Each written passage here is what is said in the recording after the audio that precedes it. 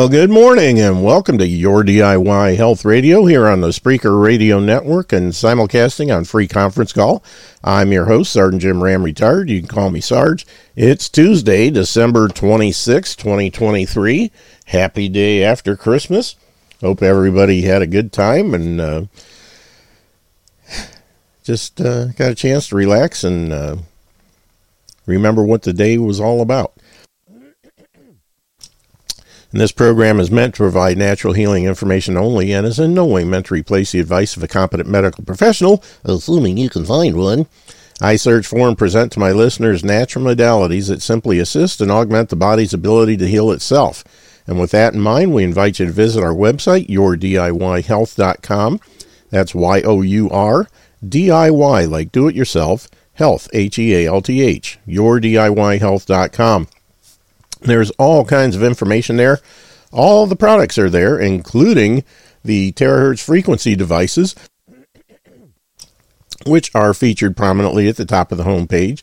We have the old standby, the iTerracare products, which we've been dealing with for about a year and a half, and great products, and they have helped a lot of people get rid of a lot of stuff. And then we have the new kid on the block, the Oli Life products, the P90 and the Cell Essentials wand. And they take this stuff to a whole new level. The P90 not only has terahertz frequencies, but also pulsed electromagnetic frequencies, which between the two of those things, they radiate through your body. You know, it's a foot device. You just plug it in, turn it on, select your power level, put your feet on it, and actually, you have to put your feet on it after you turn it on because that's what activates the system and gets it actually going. But you select your power level, 1 through 10, 10 being the highest, and just sit there for 30 minutes and watch TV, read a book, take a nap, listen to music, whatever you want to do, nothing else. You don't have to do anything but sit there with your feet on this device. And at the end of 30 minutes, you won't believe how much gooder you're going to feel. It's just amazing. And then, of course, they have the Cell Essentials wand, which is absolutely amazing. And it comes with a $200 oscillating base as part of the price. Something that a lot of people wish they had, have a hard time finding, and pay at least $200 for when they do find one. And it's part of the deal. Along with a really, really nice heavy-duty traveling case to carry all of it.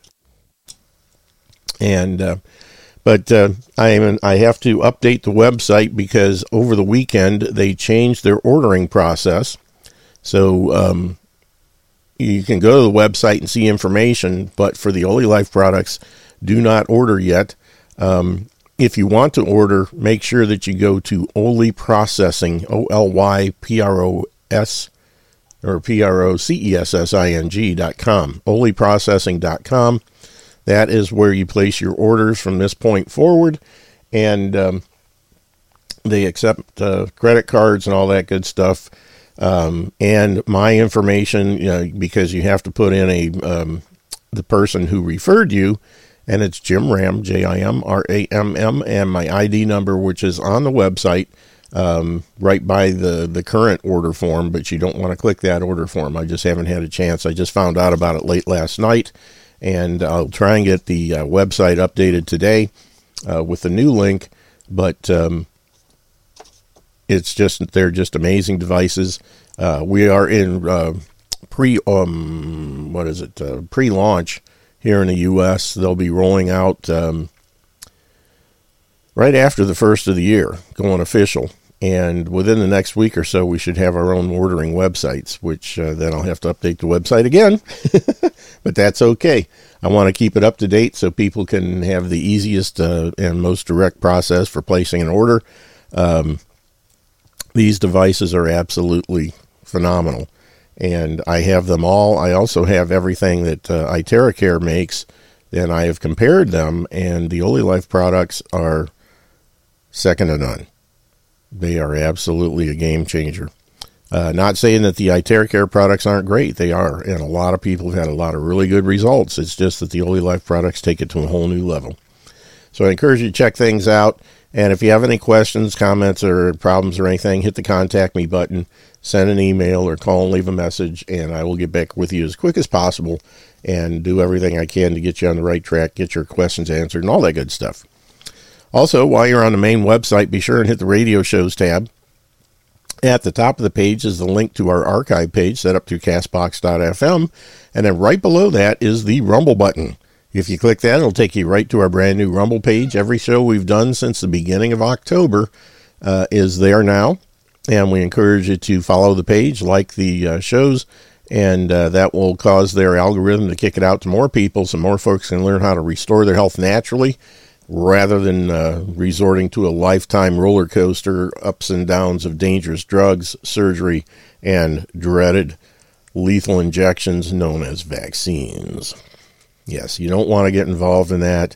If you've got children, don't get them started on that stuff. Do some research, and I think you'll find out that natural, holistic way is the best way. It's also God's way. So take that for what it's worth. To me, it's worth everything. And that's kind of what we're going to be talking about today. But before we do, scroll down a little further, you'll see the information on the shows we do, when they're on, and how you listen. And at the bottom of the page is the link to the Facebook page set up for the show, as well as the Telegram channel. Now, keep in mind the topics discussed and opinions mentioned on this show are those of the host and or guests, and don't necessarily represent the opinions of the Spreaker Radio Network, Free Conference Call, Rumble, any of the other platforms we're on, or any of the alphabet agencies out there listening in. Nothing we say in this show should be construed as an attempt to diagnose, treat, or cure any kind of a health or wealth issue. It's all here for your education and entertainment purposes only, so that as a responsible adult, you can use this show as a jumping off point to do your own research and due diligence to make sure that what you're doing and what you're trying is right for you. All righty then. Let's see. I think that's all we need to say for today. It's just amazing what's going on. Like I said yesterday, being Christmas, everything was closed down and all that good stuff. My wife and I just stayed home and relaxed. She spent the day watching Lifetime and Hallmark movies and all that kind of stuff. And I spent the day reading for the most part. Looked at a few of the shows every once in a while, but for the most part, I was researching and studying. And one of the things I was looking at was one of my new favorite books, which is called Trust Me, I'm Not a Doctor, An Uncontrolled Study of Modern Medicine by Tracy Northern. And this is an absolutely fantastic book. It's available on Amazon and wherever you can find books. I'm sure you can find it just about anywhere. Barnes & Noble, Borders, all that kind of stuff. But really, really, really good book. She does a great job of researching, finding things. And one of the sections, I can't remember which chapter it is, but the chapter is called Contagion, and it talks about the typical stuff, smallpox, tuberculosis, and Spanish flu, and basically explains, because, and this is something that's going to be covered heavily in a later chapter, basically dealing with the germ theory. But one of the things she deals with is, the germ theory has been refuted over and over and over again. It has never, ever, ever been proven. Every single experiment they have done trying to infect people, and literally, they have control groups, they have the whole shooting match where they've done studies taking blood, snot, saliva, you name it, any kind of discharge you can think of from a sick person, and inject it into healthy people, and never once in the history of all this stuff have they ever been able to infect somebody and get them sick if they were, not sick in the first place.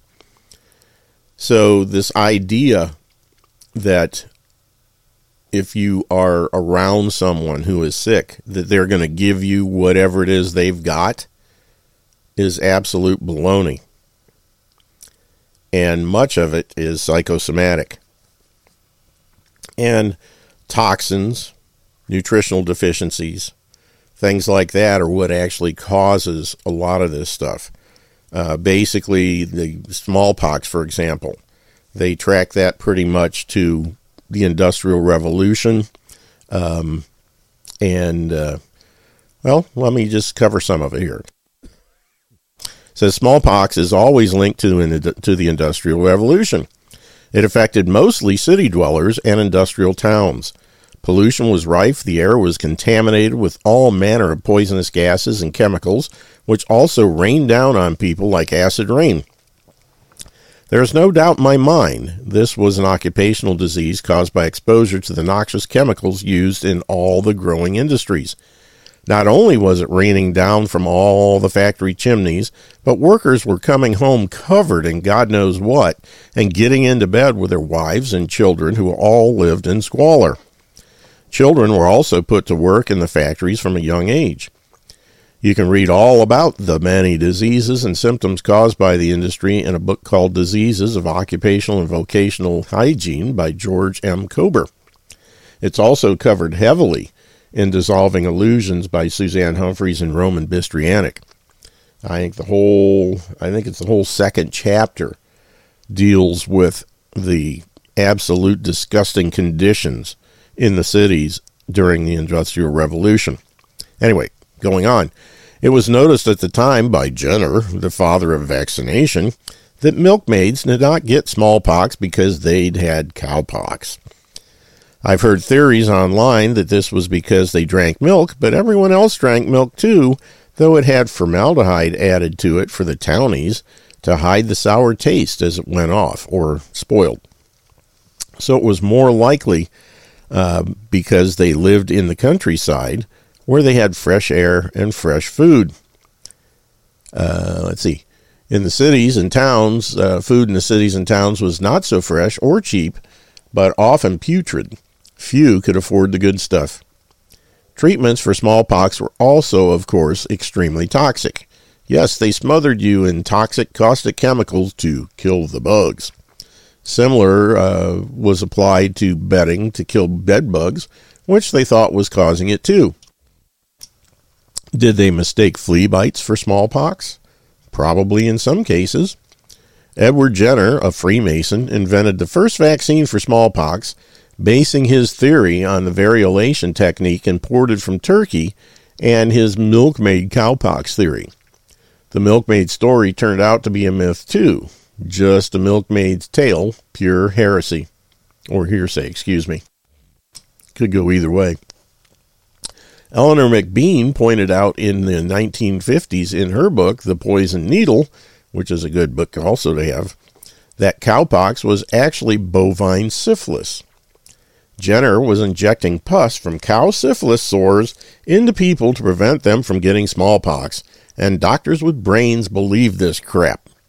Same thing we have in this day and age.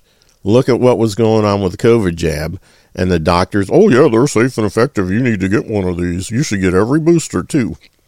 Huh. Smallpox took off big time once the vaccine started rolling out and rates skyrocketed. More people died after vaccines than did before them.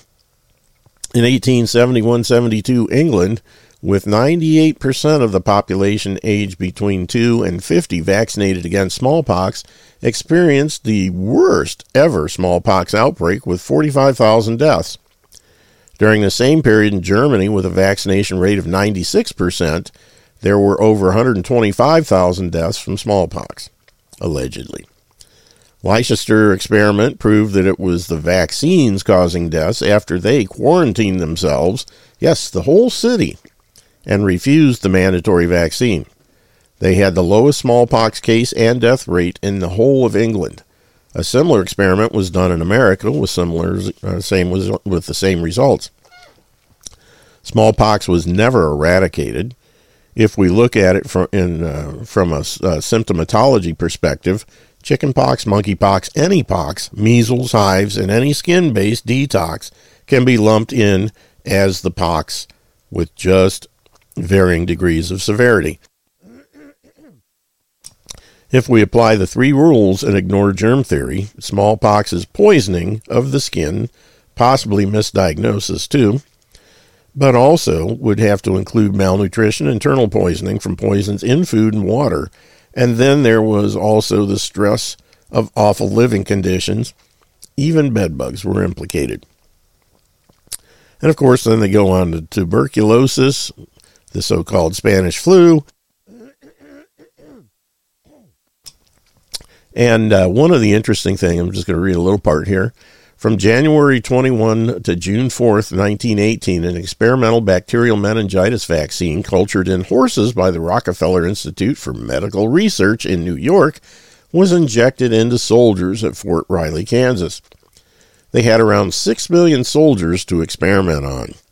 World War I U.S. soldiers were given 14 to 25 untested experimental vaccines within days of each other, which triggered intensified cases of all the diseases at once. They decided to reclassify this as a new disease, aka Spanish flu. How did all the people at home start dying when the soldiers came home if it wasn't contagious? Answer: well, they didn't want them to catch it, so they got vaccinated too. Imagine that. An American called Eleanor McBean, who wrote The Poison Needle, whose parents were doctors at the time, wrote that only the vaccinated died.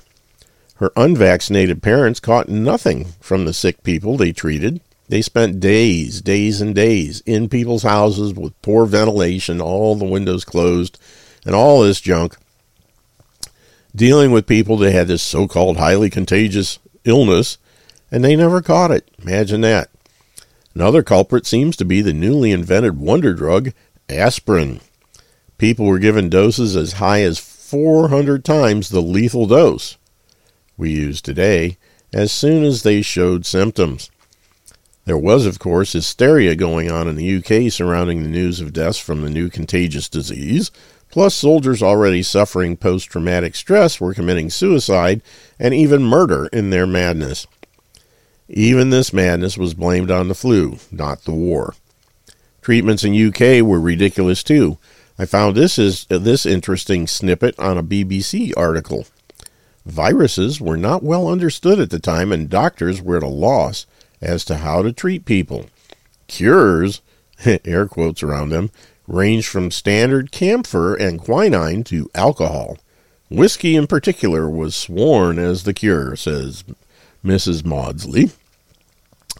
But some more extreme cures like creosote and strychnine were used. Basically, people were so desperate they would try anything. Their viruses hadn't even been invented yet, love. Autopsies after the war proved that the 1918 flu was not a flu at all. It was caused by random dosages of an experimental bacterial meningitis vaccine, which to this day mimics flu-like symptoms. The massive multiple assaults with additional vaccines on the unprepared immune system of soldiers and civilians created a killing field. Those that were not vaccinated were not affected. So yet again, it seems vaccines and drugs were the cause of this plague. Maybe add in a splash of injury and stress from the war, too. Now, the fun one here is polio. This is a kicker. Polio, the pro-vaxxers' favorite poster plague and the easiest to debunk. Polio cropped up around orchards which had been sprayed with arsenic as a pesticide to kill bugs which might spoil the apples. The same thing happened when a new color, Paris green, became the rage and was added to paints and wallpapers with the secret ingredient, arsenic. Originally, polio was classified as any paralysis of parts of the body. Nurse and Sister Kenny demonstrated to doctors and the world that it wasn't necessarily a paralysis at all, but a muscle spasm, and treated it with massage and heat pack successfully. She was ignored, of course. They didn't want that sort of cure. Yeah, they're always looking for a drug, something they can patent and get rich off of. Anything that's natural and easy and unpatentable is verboten. We don't want that kind of stuff because those kind of cures are just not acceptable. Symptoms called polio always followed pesticide use. DDT was the next big one after they banned old arsenic. It was hailed as a cure-all and sprayed freely on children and public spaces like swimming baths. And for more information on that, I suggest you watch the Spacebusters video, The End of the Germ Theory. They actually have video or footage from the day back in the 50s when they were doing that. And you would see these big trucks driving down a street with kids playing, and they're just spraying clouds of DDT on everything. Spraying it over swimming pools while people were in the pools swimming. Pumping it, actually using it to delouse people. They'd, have people standing in line, and they have these little hand pump spray things that they'd be sticking it into people's shirts and clothing and just blowing us clouds of DDT all over them. Just amazing what the stupidity that people were doing. Anyway, we've all heard the tales of kids catching polio after visiting the pool, but no one put two and two together. Or maybe they did, because, hey, money to be made. So along came the vaccines. First off, killed more kids than the swimming pools did. Look up the Cutter incident. Then another vaccine with the same at the same time, a new definition of polio. Yeah, as soon as they came out with the jabs, then they redefined polio. Because people were still getting the same symptoms, which couldn't possibly be polio after vaccination, they decided to say they had meningitis instead. When I first heard this, I had to find proof and went to look at the old CDC stats, and sure enough, the year the Salk vaccine was, the numbers for meningitis and polio swapped over exactly. Saw it with my own eyes. No doubt it's gone from now from the web, but there's still evidence of these swap statistic swaps, thanks to the Wayback Machine. July 1955, before the new polio definition was introduced, you had recorded cases of polio, 273, reported cases of aseptic meningitis, 50. July 1961, after the new polio definition was introduced, reported cases of polio, 65, reported cases of aseptic meningitis, 161. And then September 1966, after the new polio definition was introduced, you had reported cases of polio, only 5, and reported cases of aseptic meningitis, 256. Same symptomology, just a different name, because once you're vaccinated, you can't possibly get polio, so instead you get the same disease, only it's called aseptic meningitis. Imagine that. Cases of polio were more often reported as aseptic meningitis after the vaccine was introduced, skewing efficacy rates. And the source, Los Angeles County Health Index, Morbidity and Mortality Reportable Diseases. And they show a graph where prior to 1955, you had polio, aseptic meningitis, and coxsackie virus are reported as polio. And the numbers go up from 1935 to 1950, and then they start their decline. And then you have in 1955 the new definition of polio, and after that time, polio, aseptic meningitis, and coxsackie virus infections are recorded as separate diseases. So the numbers drop. Again, when they're looking at cases of polio, they're all being called something else, even though it's exactly the same disease. In 1977, Dr. Jonas Salk, who developed the first polio vaccine, testified along with other scientists that mass inoculation against polio was the cause of most polio cases throughout the United States since 1961. And that number is true to today. All recorded cases of so-called polio now are determined to be from the polio vaccines. Yet we still give them. Imagine that. So ignoring the unproven contagious notion, it's safe to say polio is poisoning, specifically of the nervous system, caused by nerve poisons, which coincidentally are also an ingredient in most vaccines. Polio was never eradicated, as many after effects of vaccines are the same thing given a new name. They even made vaccines for the new names for the same disease. So in other words, once we had new diseases, we were calling everything, then they came out with a vaccine for those as well. So this just keeps on going. Like meningitis B and now the Men-Aussie, ACWY. I've never heard of that one, but they keep doing it. Clever, huh? Some of the new polio names include, and you've heard a lot of these, Guillain-Barré syndrome, multiple sclerosis, ME, and I'm not sure what that is, meningitis in all forms, ALS or amyotrophic lateral sclerosis, which is also known as Lou Gehrig's disease,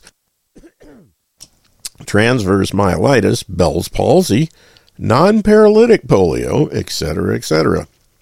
Any vaccine can cause polio-like symptoms, which they will never call polio. And then they cover HIV and AIDS, another joke, COVID-19 and COVIDs-19. And they just keep telling the same story over and over and over because people just buy it every single time. We got this new novel virus. Now we have to infect you with a new vaccine. And the interesting thing was with AIDS is normally when people are said to have antibodies, that means you're allegedly immune to whatever the disease is. If you got the measles antibodies, then you're not going to get measles, and so on and so forth. But with AIDS, it was totally different. If you were said to have the AIDS antibodies, you were infected. And you could get, the HIV antibodies, I should say. You could end up getting full-blown AIDS. So they just turn things over completely. It's just weird.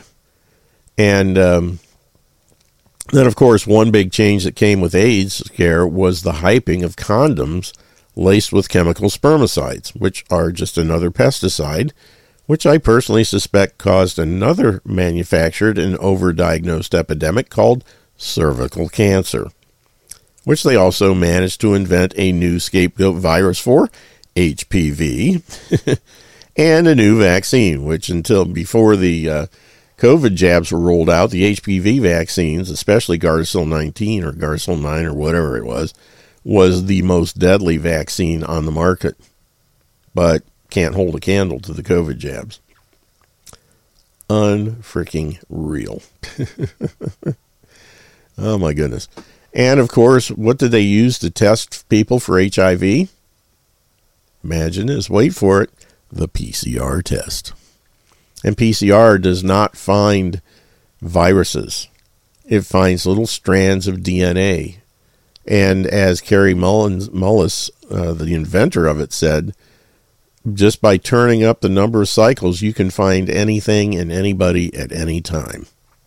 Imagine that. What a great thing to use if you want to make sure everybody's diagnosed as positive with whatever you're talking about. But the inventor said it should never, ever, ever be used for diagnosing illness. Anyway, and it goes on and on and on. And then we have a very interesting thing. We are not contagious vectors. There's no such thing as an asymptomatic carrier. You cannot catch disease just like you cannot catch health. A fear which prevents you from living could actually be the death of you if you carry on believing this nonsense. So go hug someone and let's get back to living instead of just surviving. All compulsory vaccination should immediately be abolished. And this is a statement from whom and when you'll find it interesting. And that its continuation with these proofs against it would be a most gross medical blunder and malpractice and a grave violation of basic American principle of inherent individual rights. In being a serious menace to human health and life, a frequent cause of widespread epidemics, and demonstrably more fatal in many instances than natural disease itself. and therefore a shocking violation of all true medical ethics and a disgrace alike to modern medicine and modern legislation, which should no longer tolerate the practice. Quote from Charles M. Higgins, December 1919. And then Dawn Lester, co-author of the book What Really Makes You Ill, another great book, I got a copy downstairs, has written an excellent article which will fill any holes that I've left. Here's a couple snippets from her article. It's interesting to note that the origin of the word contagion is the Latin contagio, which only refers to direct contact. But as the Merriam-Webster definition shows, it is now regarded as involving indirect as well as direct contact.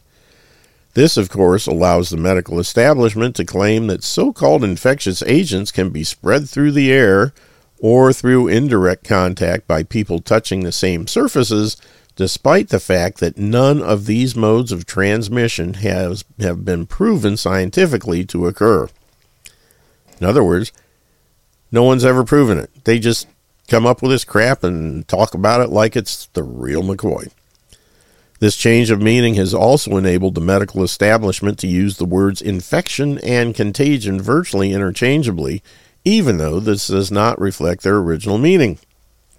Unfortunately, as we discuss in detail in our book, What Really Makes You Ill, the medical establishment operates from the basis of a flawed understanding of disease, which is not an entity that attacks the body indiscriminately to cause the symptoms of illness. Instead, the symptoms associated with what are called infectious diseases represent the body's effort to expel toxins, repair damage, and restore health. This is explained by Herbert Shelton in his book, Natural Hygiene, Man's Pristine Way of Life, in which he refers to acute disease and states that this term refers to vital action in some one or all of the living tissues or organs in resisting and expelling injurious substances and influences and in repairing damages. The significance of this statement, which cannot be overstated, is that it demonstrates the true nature of disease and the purpose of the symptoms produced by the body. It is therefore important to recognize that the symptoms each person experiences will be unique to them because of their unique exposures to the injurious substances and influences that affect their bodies. Imagine that. So all along, most of it is stuff that you've been exposed to, like toxins or lack of nutrition. And the other one is mental issues. Anyway, I'm going to have this next chapter. It's called What Are People Dying From? And I'm just going to look at a few things. A Johns Hopkins study said that there were no excess deaths in 2020. Imagine that. First, Johns Hopkins University, in an official newsletter, reported that by its independent review of CDC data, there are no excess deaths in 2020. Oh, really? Well, we had daily reports on the news. We had so many COVID deaths, so many this, so many that. But the thing is all other death causes virtually disappeared. I mean, the best thing, COVID-19 basically cured the flu. We had, normally you have 30,000 people a year die from flu. Not a one this year, or in 2020. Everything was just reclassified, including car accidents and all the other things that cause people to die normally, all became COVID. Because, of course, when somebody's, hitting a car wreck or something, they end up at the hospital. First thing that happens when they get to the hospital, whether they're dead or alive, is they're tested for COVID. And, of course, they turn up the cycles on the test so that they, of course, will test positive, and then it's ruled a COVID death rather than a, dismemberment from a car wreck or, falling from an airplane and your parachute didn't open. Yep, that's COVID. And they did that just to make sure the numbers for COVID were sky high. And of course, they figured that the generally dumb public wouldn't notice, and they didn't. Johns Hopkins is a pillar of the medical and academic establishments and has been one of the official voices on the COVID issue. The notion of excess deaths is at the foundation of the claim that there is a pandemic happening. Any other year, the scenario would have made headlines and there would have been a follow-up by National Press Corps. COVID-19 mainly affects the elderly, and experts expected an increase in the percentage of deaths in older age groups. However, this increase is not seen from the CDC data. In fact, the percentages of deaths among all ages remained relatively the same. Universally published this in its official newsletter. Quoting, "These data analyses suggest that in contrast to most people's assumptions, the number of deaths by COVID-19 is not alarming. In fact, it has relatively no effect on deaths in the United States," the article continues. And of course, this caused such an uproar that 5 days later, the administration tried to walk back the article, claiming it was issuing a retraction to stop the spread of misinformation, as we noted on social media. They revert to the authority of the same CDC, whose data and papers authors analyzed, ignoring their own findings and declaring 300,000 dead Americans over the norm. So first they're saying no extra deaths. Now we're saying 300,000 more. It's impossible to dismiss this as a conspiracy theory or to say it's the result of some oversight. It was a statistical study by one of the most prestigious institutions in the world.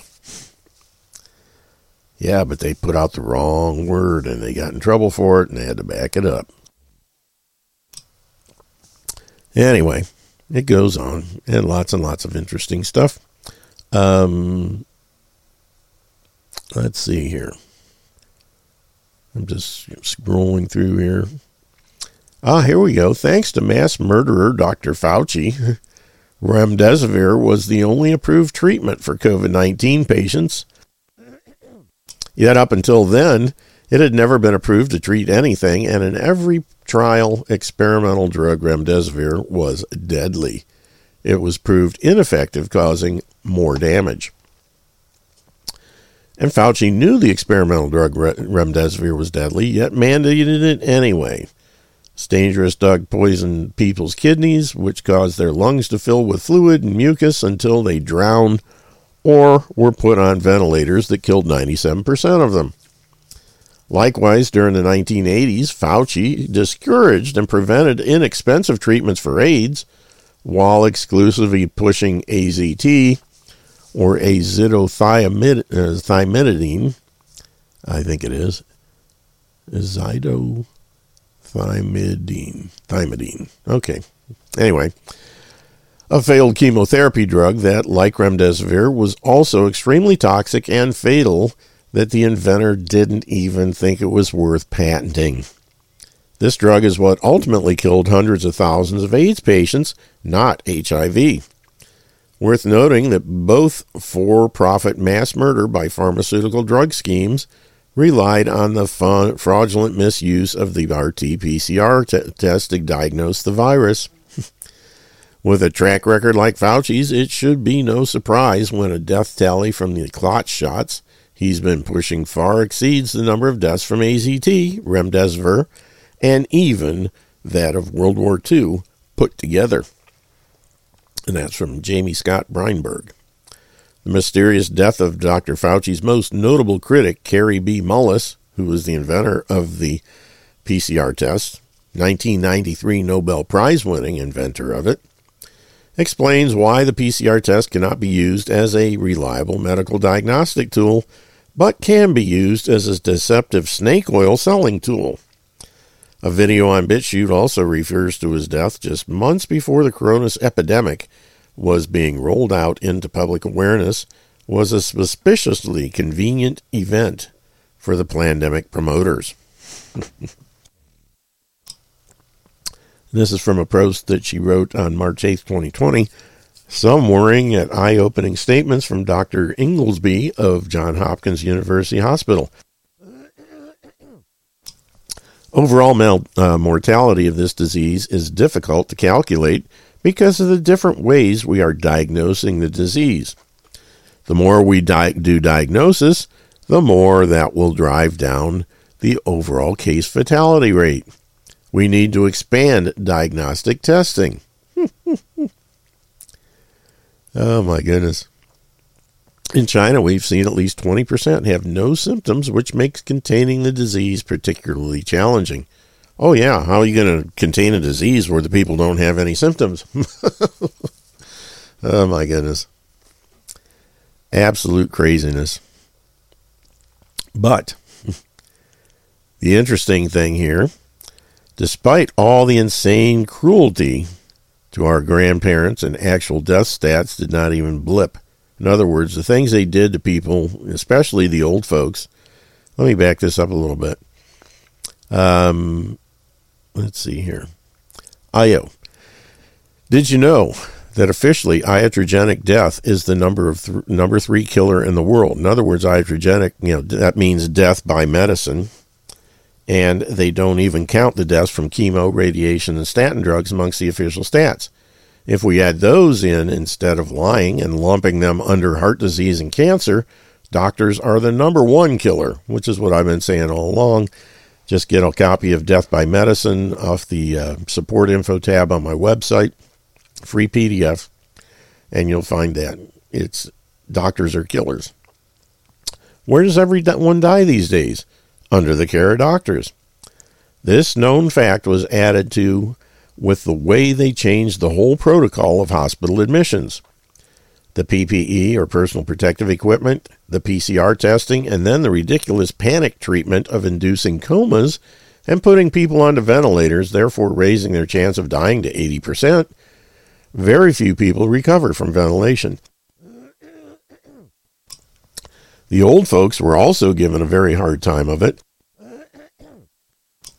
Isolated from all their loved ones, alone and distressed, they were basically starved to death, put on a DNR, or do not resuscitate notice, withheld water, and now it turns out they were also drugged with a euthanizing drug called midazolam.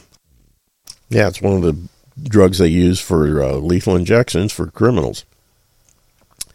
Now we all know that all those old folks were already dying in the homes before any mention of COVID, but what is really sad is they were hurried along towards their demise and they died alone without their loved ones to say goodbye.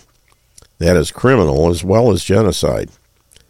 Despite all the insane cruelty to our old grandparents, the actual death stats did not even blip. They were completely normal for that age range. So in answer to the other question, not sure if you are certain it was a serious one, is the death merely a result of fear? I'm pretty sure fear played a big part in it. Yes, amongst other things. And this is something I've been saying all along. COVID is social Munchausen syndrome, or fictitious disorder. Factitious. Imposed socially via extensive, intensive media propaganda and coercive social reinforcement. Munchausen syndrome is a mental disorder in which a person repeatedly and deliberately acts as if he or she has a physical or mental illness when he or she is really not sick. With COVID, the disorder is imposed socially by the state and monopolized corporate media and economic network employers and commercial distributors, as well as by the infected carriers of the disorder themselves, colloquially known as Karens or COVIDiots. If you do not believe people can die just through the power of the mind, take a look at this gruesome experiment. My interest in psychological was constantly aroused by clinical observations and by studying the encyclopedic literature. A report in an Indian medical periodically, Killed by the Imagination, left an indelible impression early in my career. Get this. A Hindu physician was authorized by prison authorities to conduct an astonishing experiment on a criminal condemned to death by hanging. The doctor persuaded the prisoner to permit himself to be exsanguinated or bled to death, assuring him that death, though gradual, would be painless. The convict on agreeing was strapped to a bed and blindfolded. Vessels filled with water were hung at each of the 4 bedposts and set up to drip into basins on the floor. The skin on his 4 extremities was scratched, and the water began to drip into the containers. In other words, this guy thought the water dripping was his blood dripping. Initially fast, then progressively slowing. By degrees, the prisoner grew weaker, a condition reinforced by the physicians intoning in a lower and lower voice. So he was dropping his voice levels to make the guy think that he was fading. Finally, the silence was absolute as the dripping of water ceases. Although the prisoner was a healthy young man, at the completion of the experiment, when the water flow stopped, he appeared to have fainted. On examination, however, he was found to be dead, despite not having lost a single drop of blood. That is how powerful the mind is. Over the centuries, a wealth of similar anecdotes has been amassed. The medical profession has long known that nervous activity influences every part of the body. Nearly 350 years ago, William Harvey, discoverer of the circulation of the blood, stated, "Every affection of the mind that is attended with either pain or pleasure, hope or fear, is the cause of an agitation whose influence extends to the heart."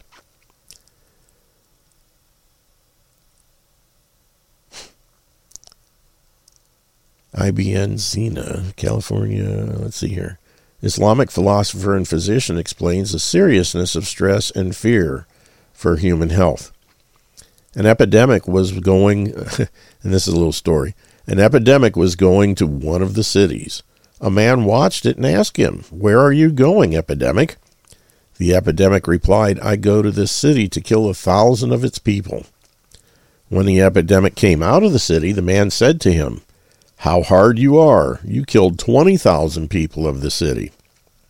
The epidemic replied, "I only killed 1,000. The rest killed themselves by delusion and fear. Delusion is half the disease. Reassurance is half the medicine."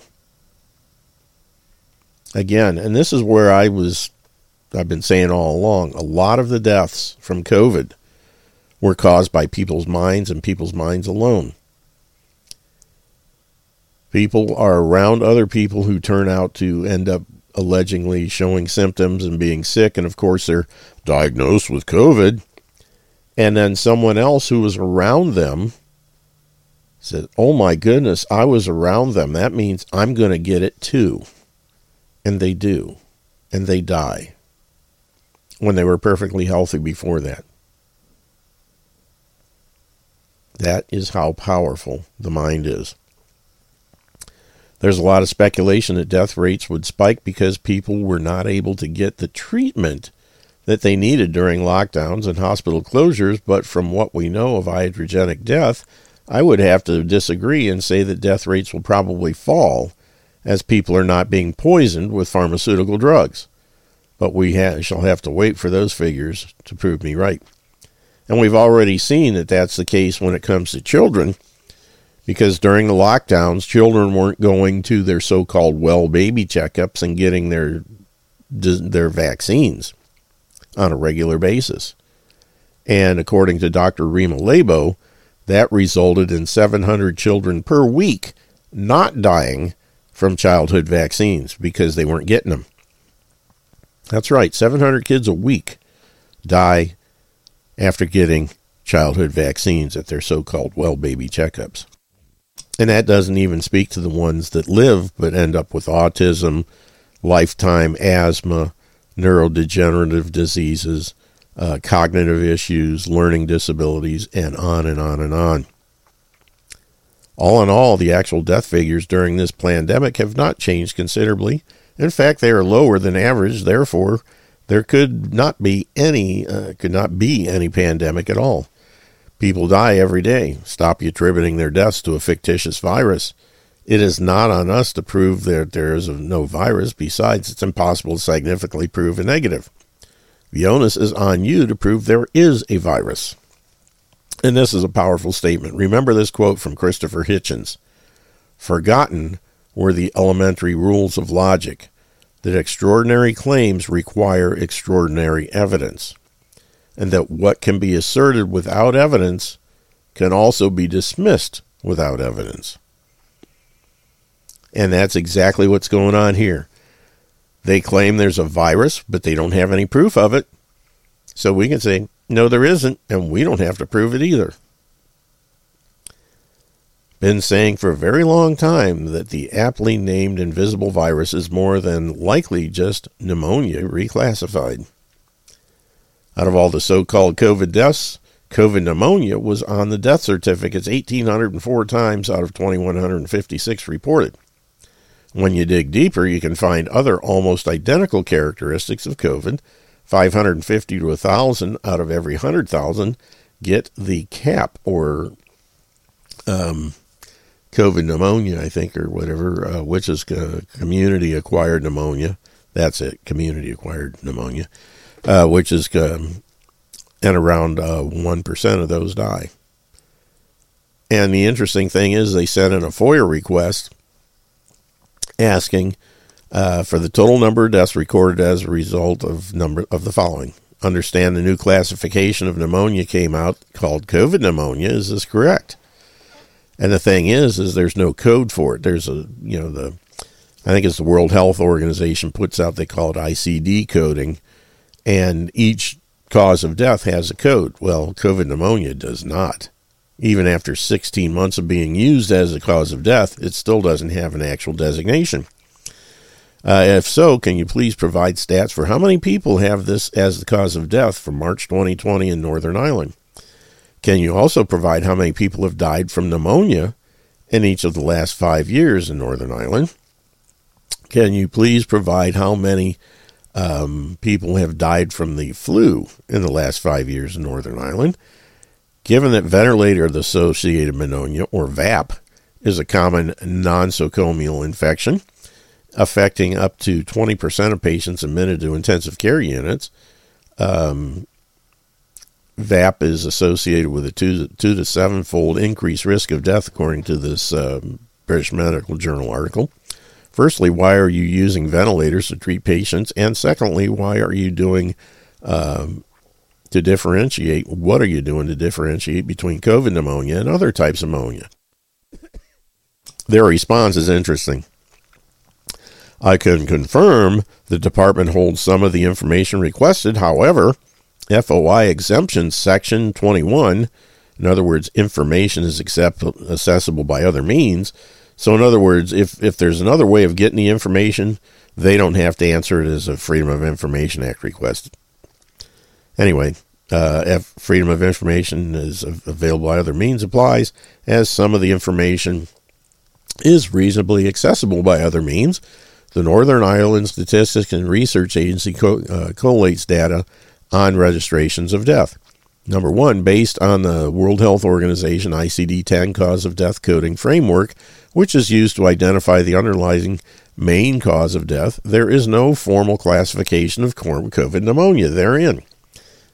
However, COVID and pneumonia, or COVID pneumonia, has been referred to by medics when certifying deaths. 2.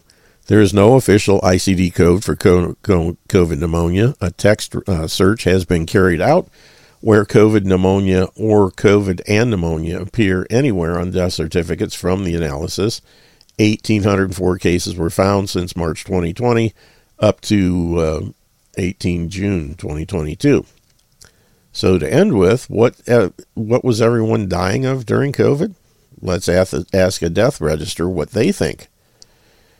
This is their response. It's the doctor's preference and his medical opinion Yet the national attention given, medical research dollars, and yearly health choices we all make are swayed by whichever cause this particular doctor, with his or her own particular training and personality, decides to jot down on the worksheet and send back to me to enter into the official record. In other words, it's whatever the heck they think. With this in mind, remember the funding that hospitals were offered for every COVID death they put down, and you decide what you think they will write in that cause of death bracket. In other words, when you're getting paid to list it as a COVID death, and you don't get paid if you don't list it, if you list it as something else, like what really caused it, they're going to list it as a COVID death because they're going to make more money. And then there are the suicide and drug overdose rates, which I haven't even touched on here, and yet still the death rates did not reflect a pandemic. Finally, there's also the vaccine and 5G trials, which probably made a lot of people very sick in the first place, making the bogus treatments also worse than useless. Covered in Something You Should Know, which is another chapter. So, anyway, that takes us up to the chapter that I'm now working on. What if cancer is not a disease but a cure? Some very interesting stuff they talk about in that chapter. So anyway, I thought I would cover that and get a little bit of information out there that most people aren't thinking. Now to shift gears a little bit, last Thursday we talked about urine therapy. I played a video by Dr. Edward Group, the 12, I think it was the top 12 uses for urine therapy, I believe. Which, if you haven't seen it, you go to YouTube and find Dr. Edward Group, Group, and just type in urine therapy and it'll come up. Really, really good video. And it reminded me of something that I had not tried yet, which is snorting or inhaling urine. And if you've been listening for any time at all, about 2 weeks ago, my voice was getting kind of funky, and I had some sinus congestion, I guess you could call it. And it was still, even though my voice got better last week, it was still an issue, the congestion. A lot of snot. And it's really weird. Several years ago, some friends talked me into trying Living Stream's probiotics. I ordered a bottle of the stuff, and that's when this particular situation began, which was pink snot. And I had it had totally gone away. It took quite a while, but I finally had gotten rid of it just through natural stuff. And it came back when I got my voice issue.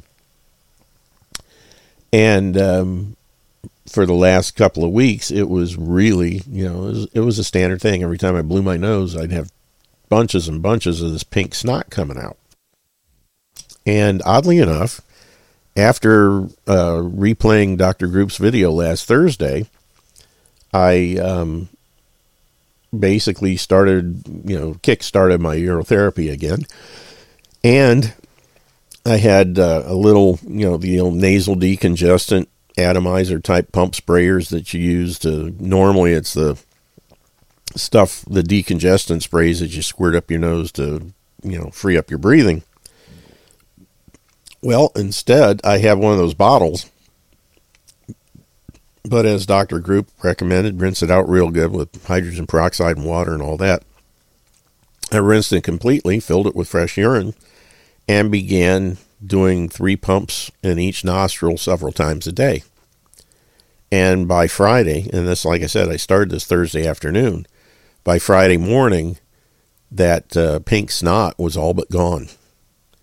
Very little discharge when I blow my nose, just a little teeny bit, and it would be clear. But the pink snot was gone, and I was breathing much better. It wasn't waking me up in the middle of the night, having to blow my nose or clean my head out and that kind of thing. So it's just one more instance where urotherapy has been quite helpful. And I just wanted to pass that along from personal experience.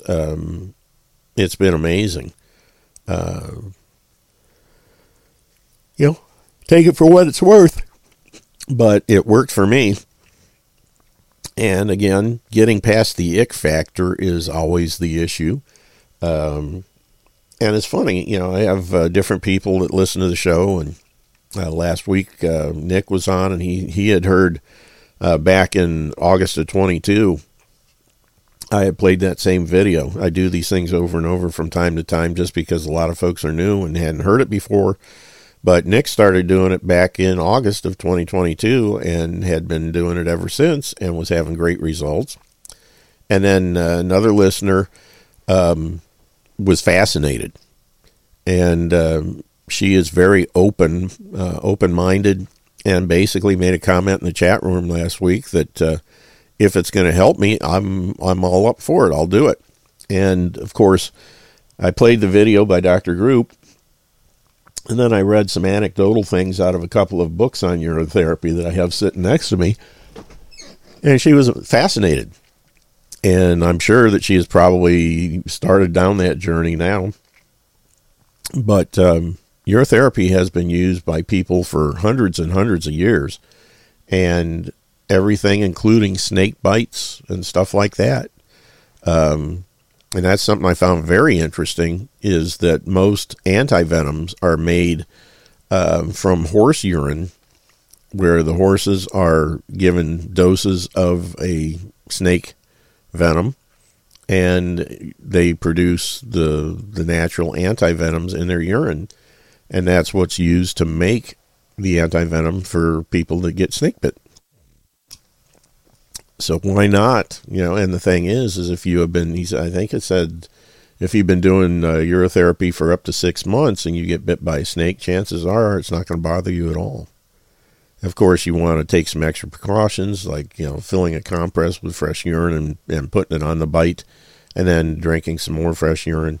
But, it will take care of it. Now, there's some people out there that, I'd rather have the snake bite and not drink my pee.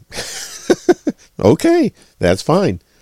But for people that want to see what options are and want to avoid allopathic medicine as much as they possibly can, that's what this show's about, is presenting options.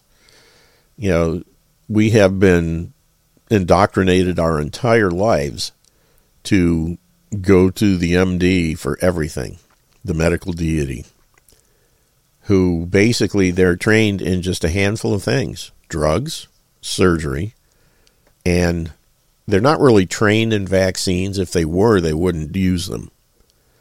They're indoctrinated by telling you, they say, here's the schedule, they're safe and effective, go forth and inject. That's the training that they get in medical school about vaccines. They don't get any of the studies. They don't get introduced to books that were written in the late 18 and early 1900s showing the absolute disgusting nature of vaccines and what they did, especially during the smallpox time.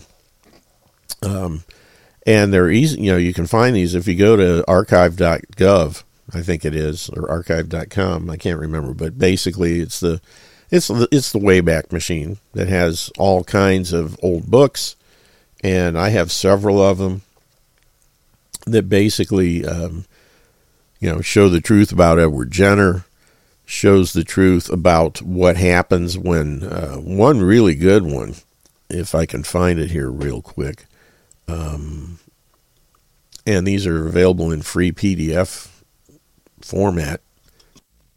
I'm looking through here in my list of books. We got Vaccination Proved Useless and Meaningless, which was by Alfred Wallace, from 45 years of registrar statistics. And this was a book, let's see, it was written 1889 in London. 45 years of registration statistics proving vaccination to be both useless and dangerous, in 2 parts.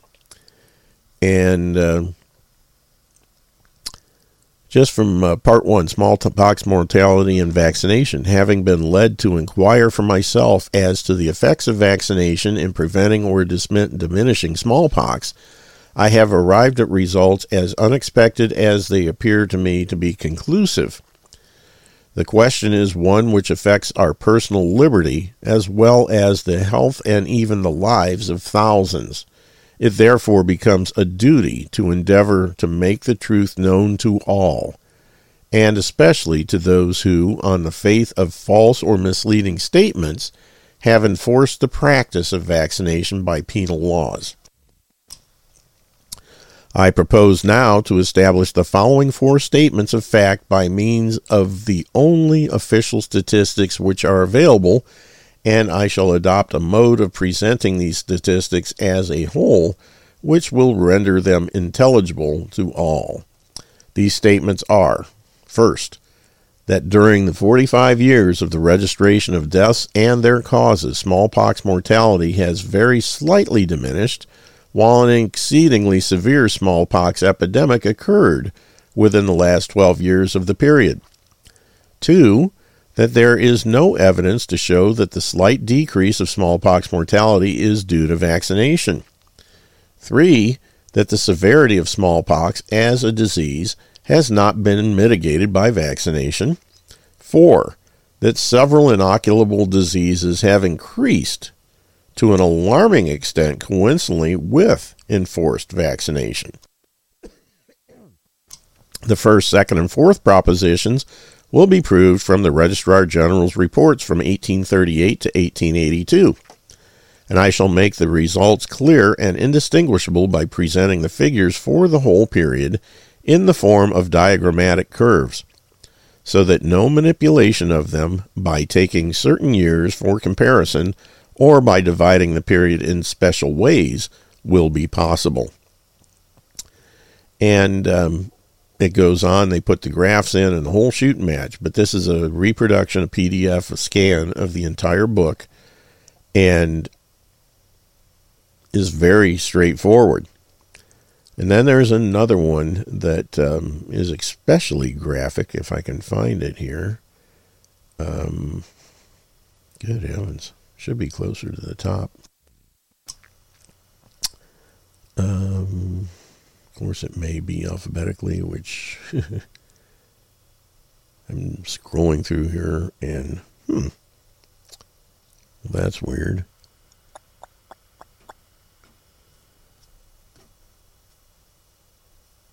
I'm not able to find it right now, but it's another really, really good book. It's Horrors of Vaccination Exposed. This might be it. Nope, that's Wood Ashes. Goodness gracious. Well, anyway, it is a excellent book, and it shows photographic evidence of basically what's done, the absolutely inhumane treatment received by cattle, which are used to make, get the cowpox so that they can take the pus from the cowpox, which is actually bovine syphilis, and used to make Jenner's so-called smallpox vaccine. And it was actually written in the early 1920s, I think, or 1900s, and presented to the Secretary of War and the President in an attempt to get them to stop force vaccinating our military. And of course, we know how well that went over. They just kept doing it and doing it and doing it, and now we've got a bunch of really sick servicemen as a result. And then there is The Poison Needle by Eleanor McBean, which I covered earlier, 1957 book. And some of the topics in here, Chapter 1, The Poison Needle, where have the great strides of medical science taken us? Further down the road to death. Inside story, vaccination based on a false premise. Vaccination lowers resistance and invites disease. Summarizing the case against vaccination. Smallpox declined before vaccination was enforced, and that's the case of virtually every one of these so-called deadly diseases. that they were almost gone from cleaner, natural public health situations where better water, better sewage, better food, cleanliness, those kind of things are what made the diseases go away. And they were almost, 80, 90, almost 100% gone before the jabs were rolled out. Many times like 20, 30 years earlier. Chart showing decrease in smallpox deaths after decline of vaccination. Statements of health officials regarding vaccinated smallpox. Unvaccinated diseases decline faster than vaccinated smallpox. Report from British India, the world's worst record in Mexico, evidence from Italy. They look at all over the place. Vaccination hit by doctors. And it goes on and on and on. Other diseases caused by vaccination. And that's the thing. All of these things are there. It's free information, and that's the beauty of the internet. It's a double-edged sword, with no question.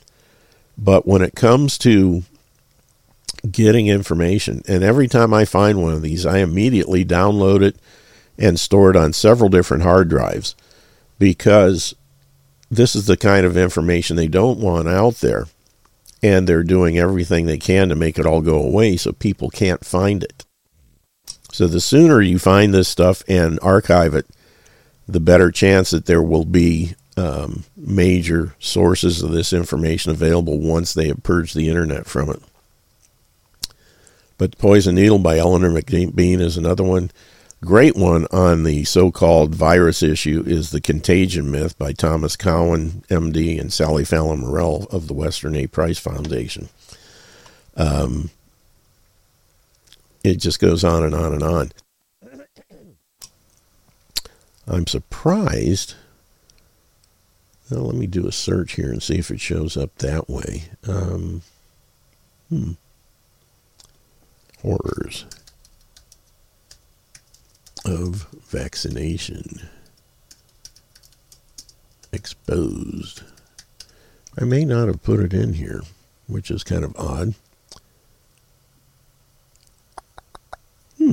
I guess I didn't. But I'm going to do that now. It's a really good, it's one of the first books that I got, of the older books. It's been around, obviously it's been around since the 1920s. And it's one of the first ones I came across a long, long time ago. And I've shared it with lots and lots of people because, it's still available, with a simple internet search. So I encourage people to find that stuff and get it. And there it is. Just getting that imported here. Alrighty. It should be.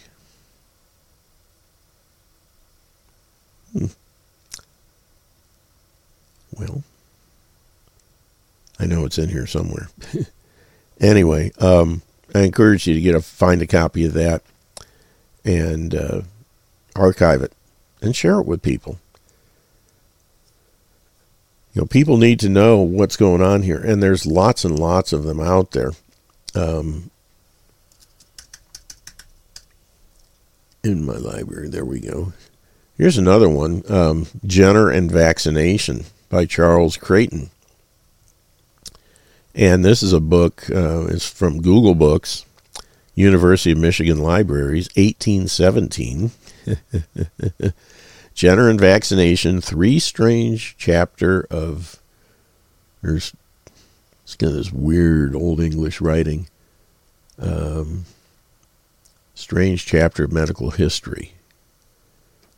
And I'm looking to see, 1889, I think. Gotta make it a little bigger here. That's a nice thing about PDFs is if you got a good PDF reader, you can Large the print. Yeah, 1889.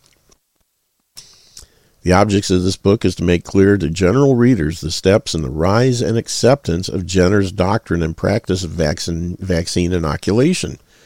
The ascent of the profession both at home and abroad having been given within the first 2 or 3 years, the history has been followed most closely for those years. The subsequent establishment, endowment, and enforcement of the doctrine and practice are narrated with less minuteness in the concluding chapters.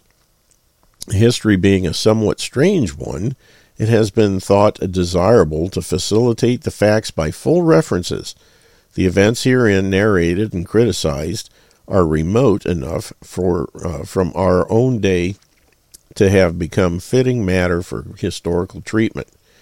In medicine, new developments of theory and practice are so closely bound up with the legitimate professional standing and repute of their authors that it is always a matter of delicacy to subject them to contemporary criticism of the more rigorous kind.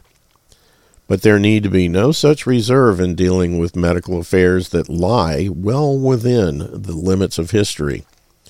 The medical profession of this country, if it is true, has offered no great encouragement to those who would touch even the history with a hand of criticism. In other words, they are not talking about it at all. But the public can hardly be expected to share that pious feeling so far as concerns a practice that is brought home to everyone by the law. In other words, people should be thinking about it because they're being forced to do this. The historical origins or the roots of authority may here be laid bare without compunction. In most other affairs of the past, it is not only permitted to historians, but even expected of them, that they leave no stone unturned. Technical language has been avoided as far as possible, and has indeed been little needed in dealing with a subject which is a commonplace of every household. Some of the points that the author has been enabled to pass over briefly with a reference to a former book written for his own profession. He has been enabled also to curtail where his immediate precursor in the history of vaccination, Mr. William White, has been most copious. Those who are acquainted with Mr. White's able and accurate historical inquiries will find that the present work, for the most part, covers new ground. Jenner's scientific credit before vaccination, Banks and Cuckoo's expeditions, Hunter's letters, hibernation, the cuckoo, the paper of the Royal Society, the pox, the smallpox, and the cowpox, Jenner's inquiry, the reception for the inquiry, cowpox made mild and acceptable, the variolous test, and it goes on and on and on and on. But basically, it's not a really good reflection on Jenner. Basically shows him for the quack that he was. And doctors of the day thought he was a nut job and weren't buying any of his stuff at all.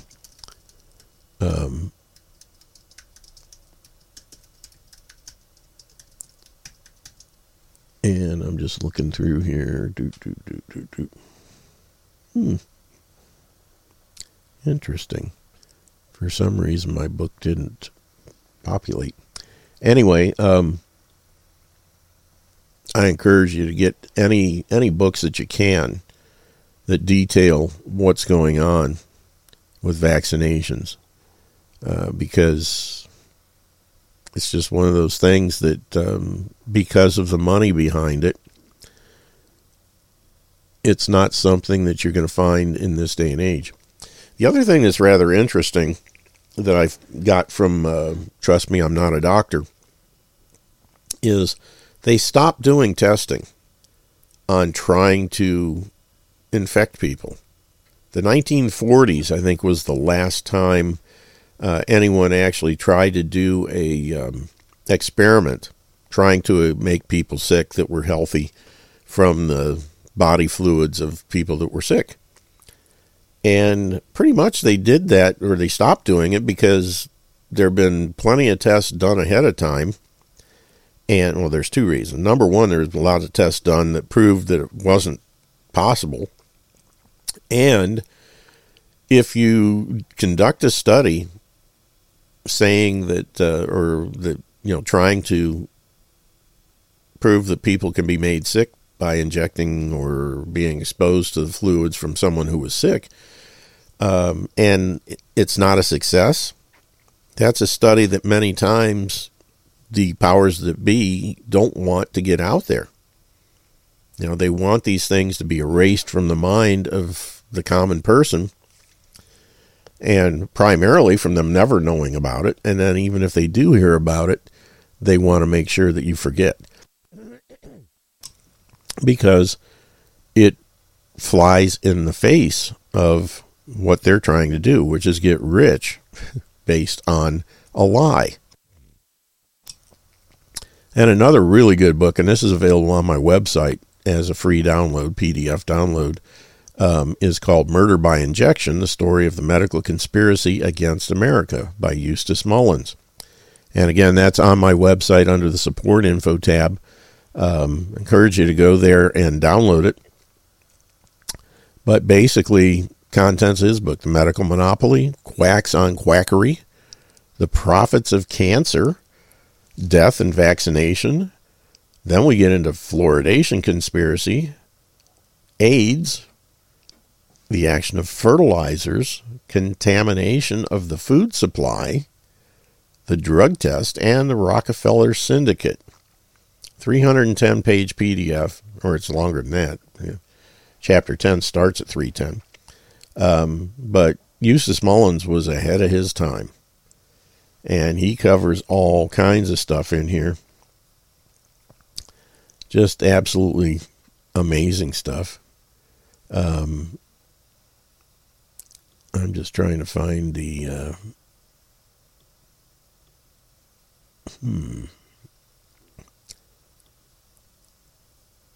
Well, I'm going to have a hard time. There it is. The Rockefeller Syndicate. Many American conservatives believe, as a matter of faith, that the Rockefellers and the Council on Foreign Relations exercise absolute control over the government and the people of the United States. This thesis can be accepted as a working formula if one remains conscious of the larger issues. Two writers for whom the present writer has great respect, Dr. Emanuel Josephson and Morris Beale, insisted on focusing on the Rockefellers and excluding all other aspects of the world order. This severely limited the effect of their otherwise groundbreaking work on the medical monopoly.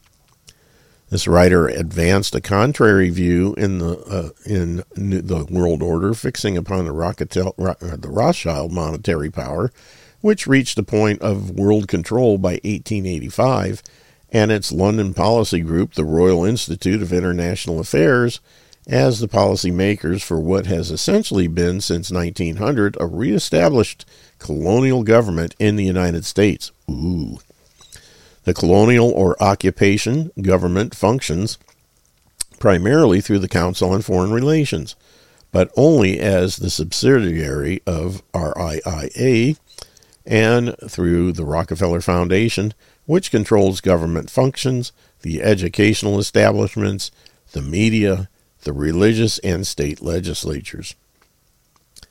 It's true that the American colonials have free elections in which they have the absolute right to vote for one of two opposing candidates, both of whom have been handpicked and financed by the Rockefeller Syndicate.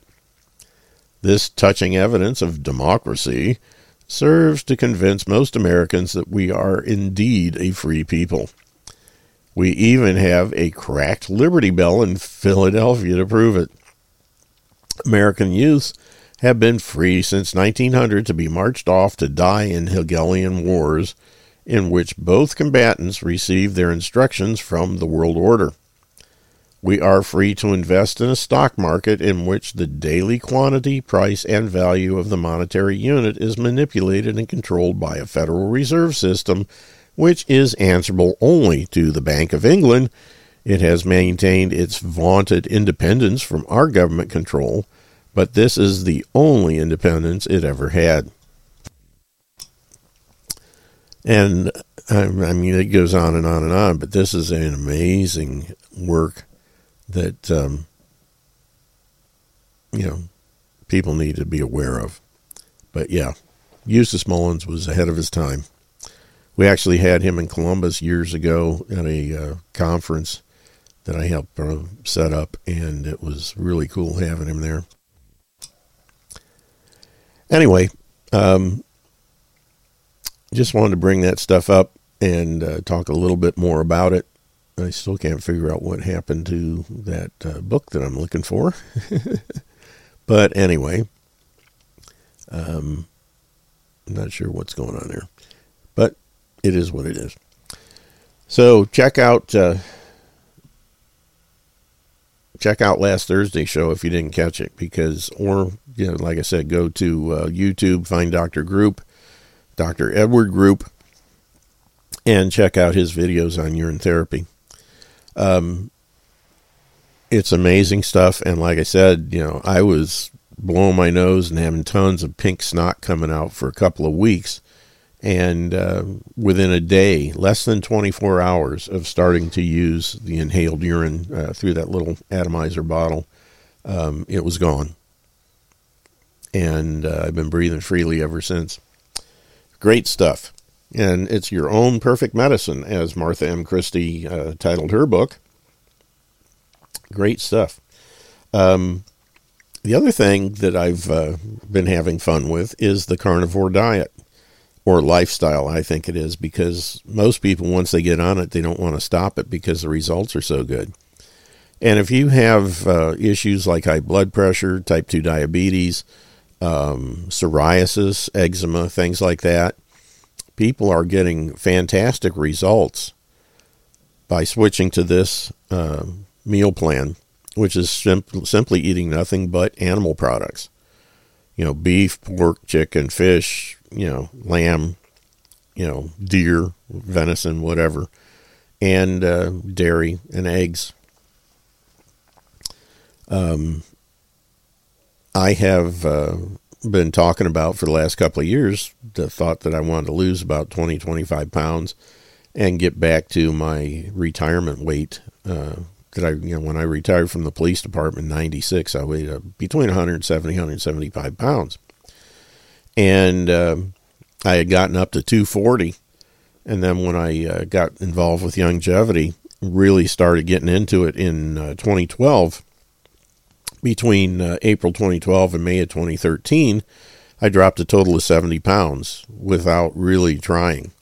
Just changing my what I was eating, basically cutting out the bad foods and giving my body the nutritional supplementation it needed.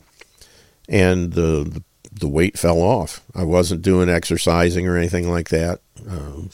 Just walking from my car to my office and back. And the weight disappeared. And after, since May of 2013, I gained a little back. I was right around 200. And so I thought, I want to get back down to where I was. I felt better and all that, slept better and everything. And when I started doing the carnivore program back in late October, I think it was the 23rd of October, since then, just eating, meats and dairy and chicken and eggs and that kind of stuff, I've dropped 15 pounds so far. This morning I got on the scales 180. I started at 195 back in October. So I'm down to 180 and another 5 to 10 pounds, which I figure will probably come off in the next month or so. Again, without doing anything else, just changing what I'm eating. My sleep has gotten so much better. Generally sleeping through the night for the most part. If I get up, it's usually once. Most of the time it's because the dogs wake me up and want to go out, so I just go to the bathroom while I'm taking care of them. But sleeping much better, much more soundly. Joints feel better. Everything is really improved. And I have no negatives to report at all. And I actually, yesterday was the first time I kind of fell off the wagon, you might say, since around Thanksgiving. because my wife made Christmas cookies, and she also made something I really, really like, is toffee. And last night I broke down and had a couple of pieces of toffee in a single cookie.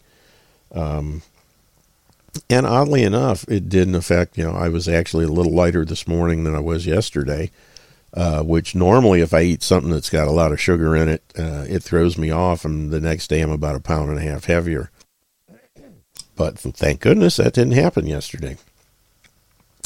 I got up this morning, I was about 0.5 pound lighter than yesterday, and I'm hoping that in the next day or so, because she took the cookies to work this morning, thank goodness, so those are all out of the house. For some reason, she did not take all the toffee, so we got to do something about that. But otherwise, I've been eating nothing but animal products, and it has really, really helped. I feel better, sleep better. I think I've had people the other day, I had a guy tell me, "Man, you're losing weight, and your skin looks better. You're glowing." I think it's just the lighting in the room here. But people are actually noticing and mentioning that I'm looking different, and that kind of thing, looking better. I said, "Well, I feel better, so that's good."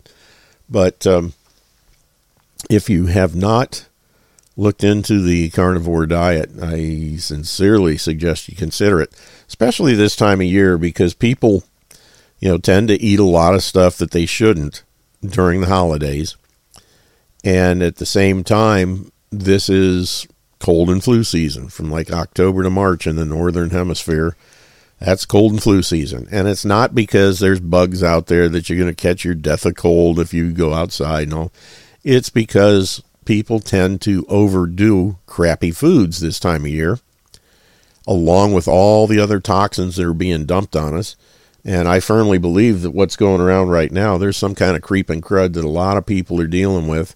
And it's hitting everybody slightly differently. But basically, it's a cold, and occasionally some folks will get a little fever thrown in on top of it, and kind of like achiness for a day or so. Almost like a combination cold flu kind of a thing. And it's a combination of all this stuff that we're putting on our bodies, and I think the results of things that are being put in the chemtrails. I think we are being hit with, sprayed with toxins, and this has been going on for years, but I think they just changed the formula, and it's probably another experiment. Let's see what happens if we put this stuff into the mix then that gets sprayed on us. And sure enough, people are outside doing things, chopping Christmas trees and whatever. And next thing you know, they've got some kind of creeping crud. I experienced something, like I said, a couple of weeks ago. It was just some stuffiness and my voice was hoarse. Other than that, I felt fine. And just doing more of the usual, adding in some extra stuff in my supplement lineup, I knocked it out in no time. But other folks, I had a guy at church who thinks he's got COVID. Not sure why, but he's been sick for a little over a week, and apparently it's hitting him pretty hard. And again, these are people that are on the standard or the sad or the crappy American diet and don't know any better, and unfortunately don't want to know any better. It's really sad that most people I talk to, if I say, "Hey, I've got some information that may help you feel better, might help your health," only 1 in maybe 40 or so will actually take me up on it.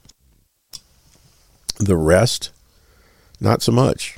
They're happy eating the crap they eat and don't want to change anything.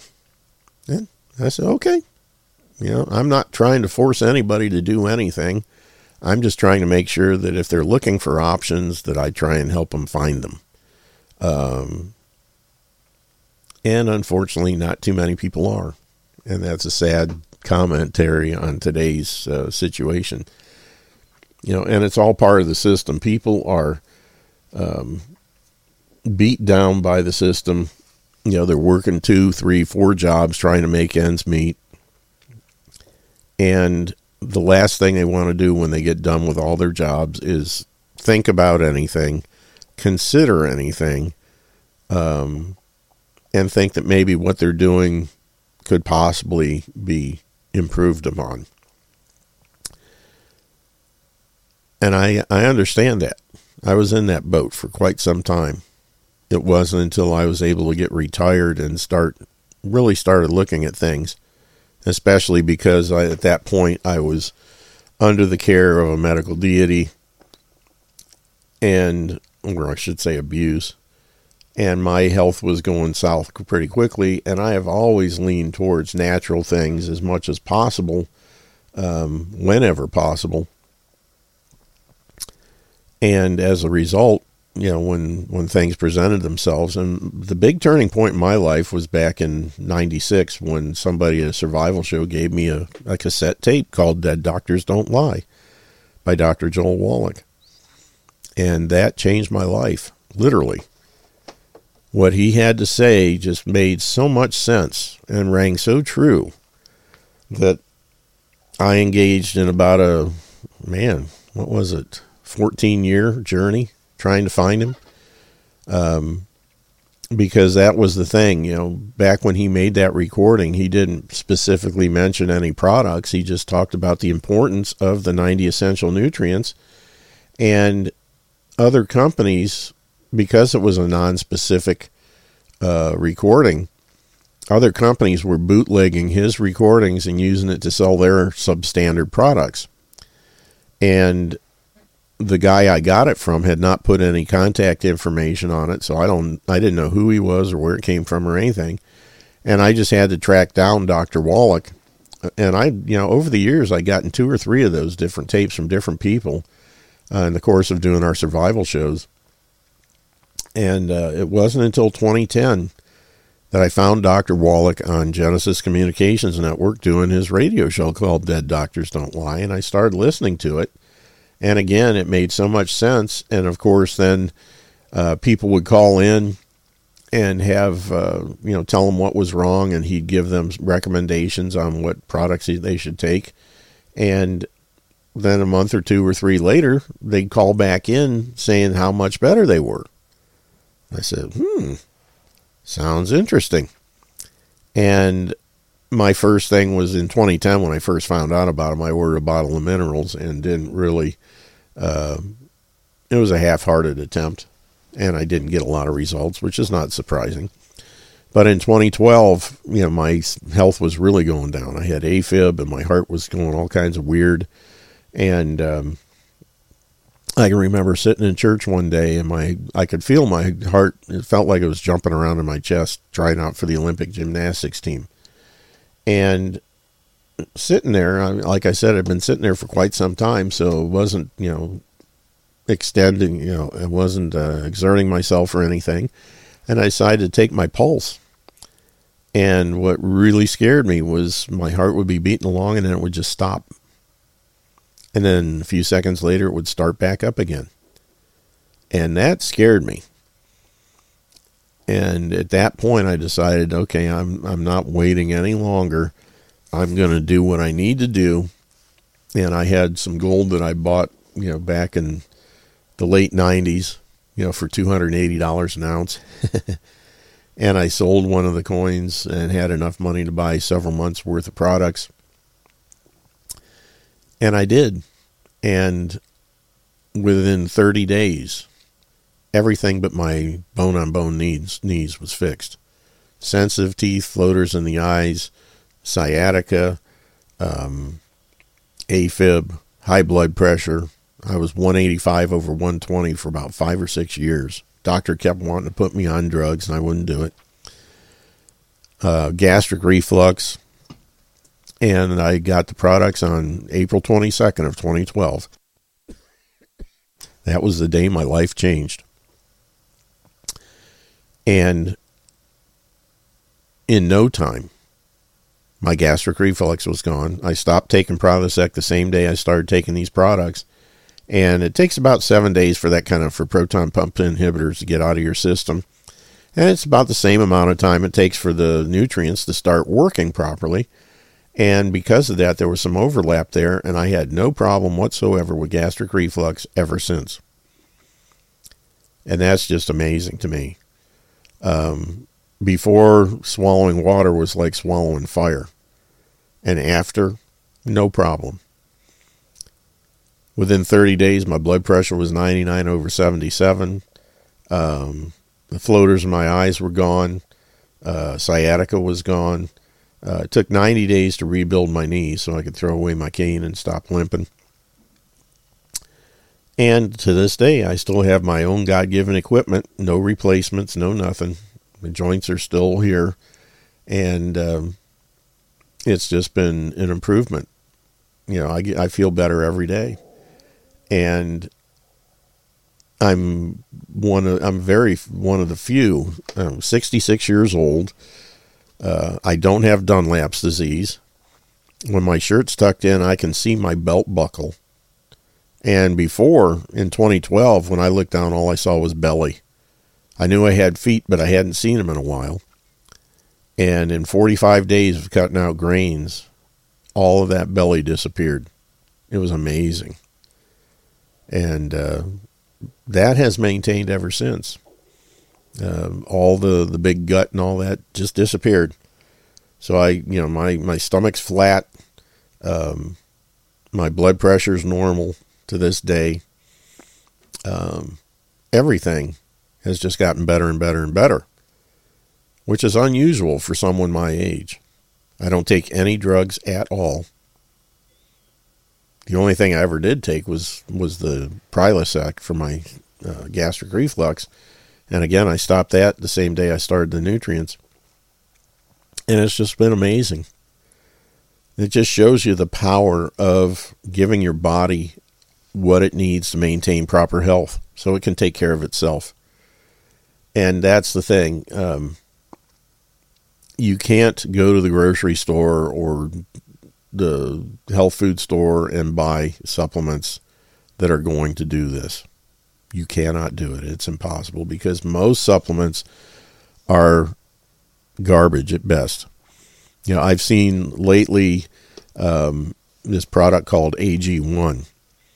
And it started out with some folks that I follow, sailing channels that I follow on YouTube. They've been advertising it. AG1's been sponsoring their channels for the last year or two. And they talk about how much better they feel and all this stuff. Not a one of them has ever said anything, the problem that I had before is now gone. They talk about having more energy and that kind of stuff, which is, to be expected, because it's, as far as an energy drink, and which is basically what it is, it's like a green drink, but it's, 1 scoop and 8 ounces of water, and they claim it gives you everything you need. Of course, it's only about 75 nutrients, so you're 15 short of what's required, and then, of course, you're not getting the Majestic Earth plant-derived minerals, which longevity products are made with and are the only source found on planet Earth so far that have all 60 essential minerals in plant-derived form. Not to mention the fact that 1 little scoop of this stuff is not going to give you the calcium and magnesium that you need. There might be a little bit in there, but I've gone on their website and looked at the ingredients, and for a green drink, it's not bad, but it is nowhere near complete like most of these people think and are led to believe.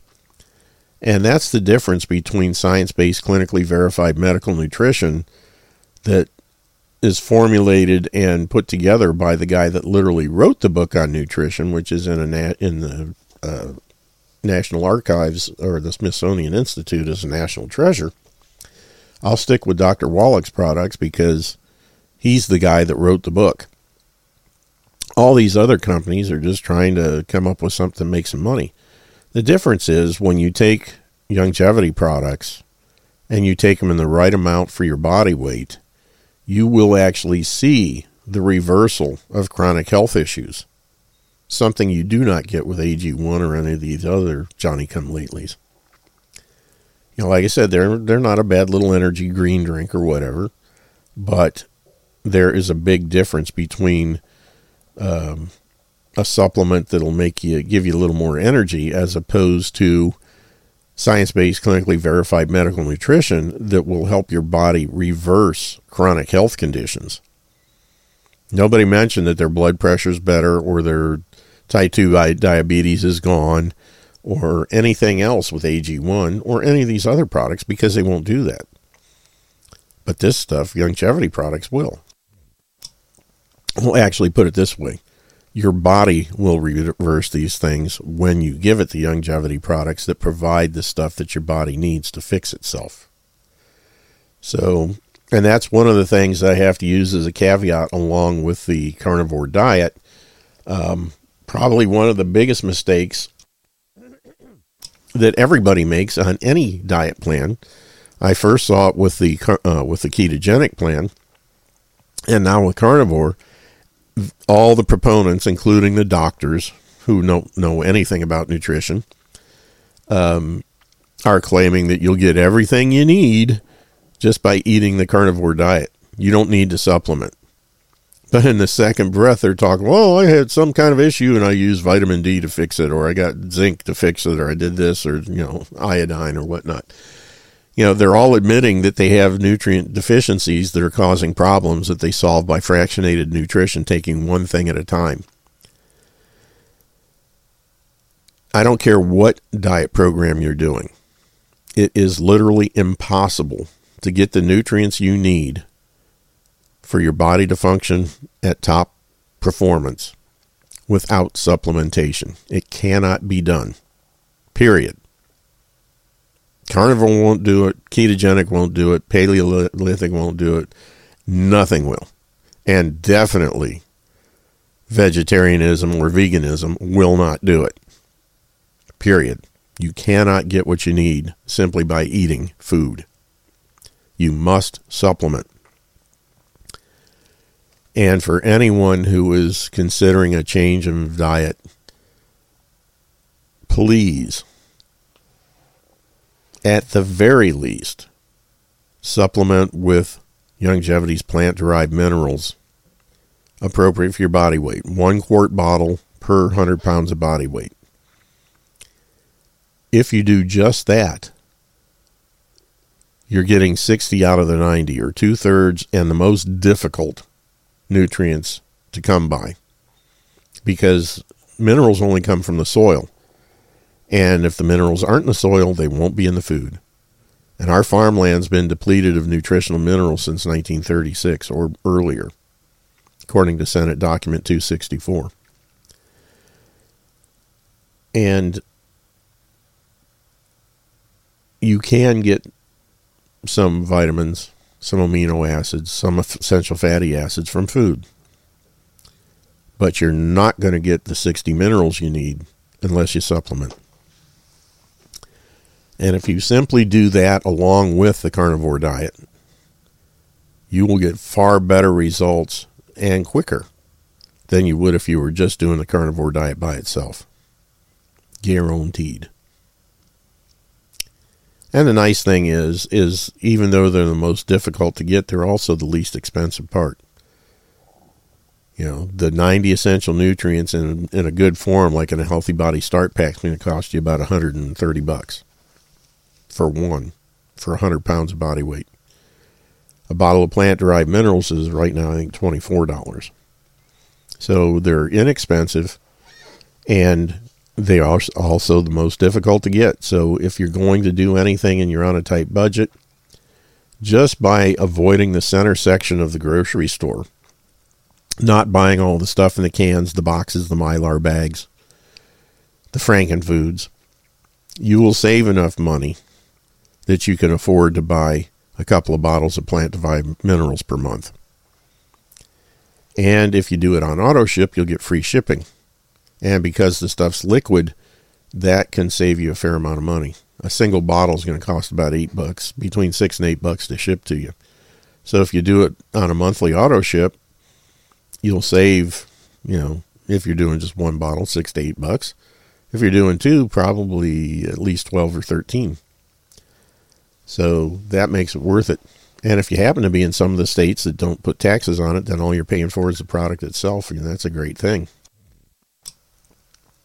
But I highly recommend, especially, like I said, this is the beginning, we're coming up on the end of the year, the end of 2023, or beginning of 2024. Now's the time a lot of people are making New Year's resolutions. And probably 60 to 70% minimum. Those people are usually the ones, one of the first things at the top is to lose weight. That's always a biggie, especially, because of all the crap that we've consumed in the last month or so. So if you're concerned about losing weight, one of the best things you can do, and one of the easiest ways to do it, is to switch to the carnivore lifestyle and start supplementing. Because your hunger pains are caused not by lack of calories, it's caused by a lack of nutrition, especially minerals. And one of the best things you can do to help when you're switching from one diet plan to another is put the minerals in there, which will greatly curtail the hunger pains. I eat once a day on average, usually around 5 or 6 o'clock in the afternoon. And I'm never hungry every once in a while I'll get some hunger pains, but very seldom. I eat because I know I need to. It's time to feed myself. A lot of people live to eat. They're constantly considering what their next meal is going to be. To me, eating is nothing more than just maintaining. It allows me 23 hours out of the day to work on everything that's important. I spend half an hour to an hour a day preparing and eating my one meal. And with that, my height and weight are, anyway, it's where it should be, basically. I don't have any health issues, no high blood pressure, no type 2 diabetes. My vision is fine. Everything works. That's a great thing. And I highly recommend that if you're considering a change in your lifestyle, if you want to lose weight or improve your sleep or anything else, give the carnivore lifestyle a shot. Try it for 90 days. That'll give you enough time to see results, for one thing, and to decide whether it's something you want to do on a regular basis. Some people just do it for a while and they go back to the old way, and then they later on and that's the thing. It's kind of a yo-yo thing when you do that, because if you do it for a while, you're going to lose weight and you're going to feel better. And then when you go back to the old way of doing things, the crappy the sick American diet, sad, all that stuff's going to come back. You're going to gain weight back. You're going to start feeling crummy again. You're not going to sleep as well. And then you go back on carnivore and everything gets better. So why not just stick with it? That makes more sense, at least to me. And there are people that have been doing this for 10, 12, 13, 14 years, where all they have eaten during that time is meat and dairy. And they feel fantastic. They don't have any health issues. If you want to see an amazing case, go on YouTube and look up Kelly Hogan. She is absolutely amazing. When she was in her 20s, she weighed 260 pounds, and her doctor told her she had to lose weight, get on the carnivore diet, and in no time at all, she had lost 120 pounds, I think. She now weighs about 140 at 5'9", which is pretty good for somebody that size. She's had 3 babies, breastfed them all during the time that she was only eating meat, and they are in fantastic shape. They're all healthy, good looking, the whole shooting match. And she looks like a swimsuit model in her 40s. Just absolutely amazing body. She looked like Goodyear Blimp when she was in her 20s. Just, stating facts. She admitted way overweight. It was always a problem. Cookies, cakes, all that kind of stuff. She gave that stuff up, and now all she eats is meat and dairy. And my goodness, you would not believe that they're the same people when you see side-by-side pictures. So I encourage you to check it out, especially, like I said, if you're making New Year's resolutions, thinking about changing some things, getting healthier, working out, whatever. If you're going to work out, you definitely need to supplement. Exercise without supplementation is suicide. You got to remember that. And unfortunately, people, when they're young and they're exercising, I was the same way too, stupid. When you're exercising, your body's releasing endorphins. It makes you feel like you're on top of the world. You feel fantastic. Everything's fine. It's not until you have done that for 20 years that the body you start taking it, the exercise takes its toll. You end up with joint problems.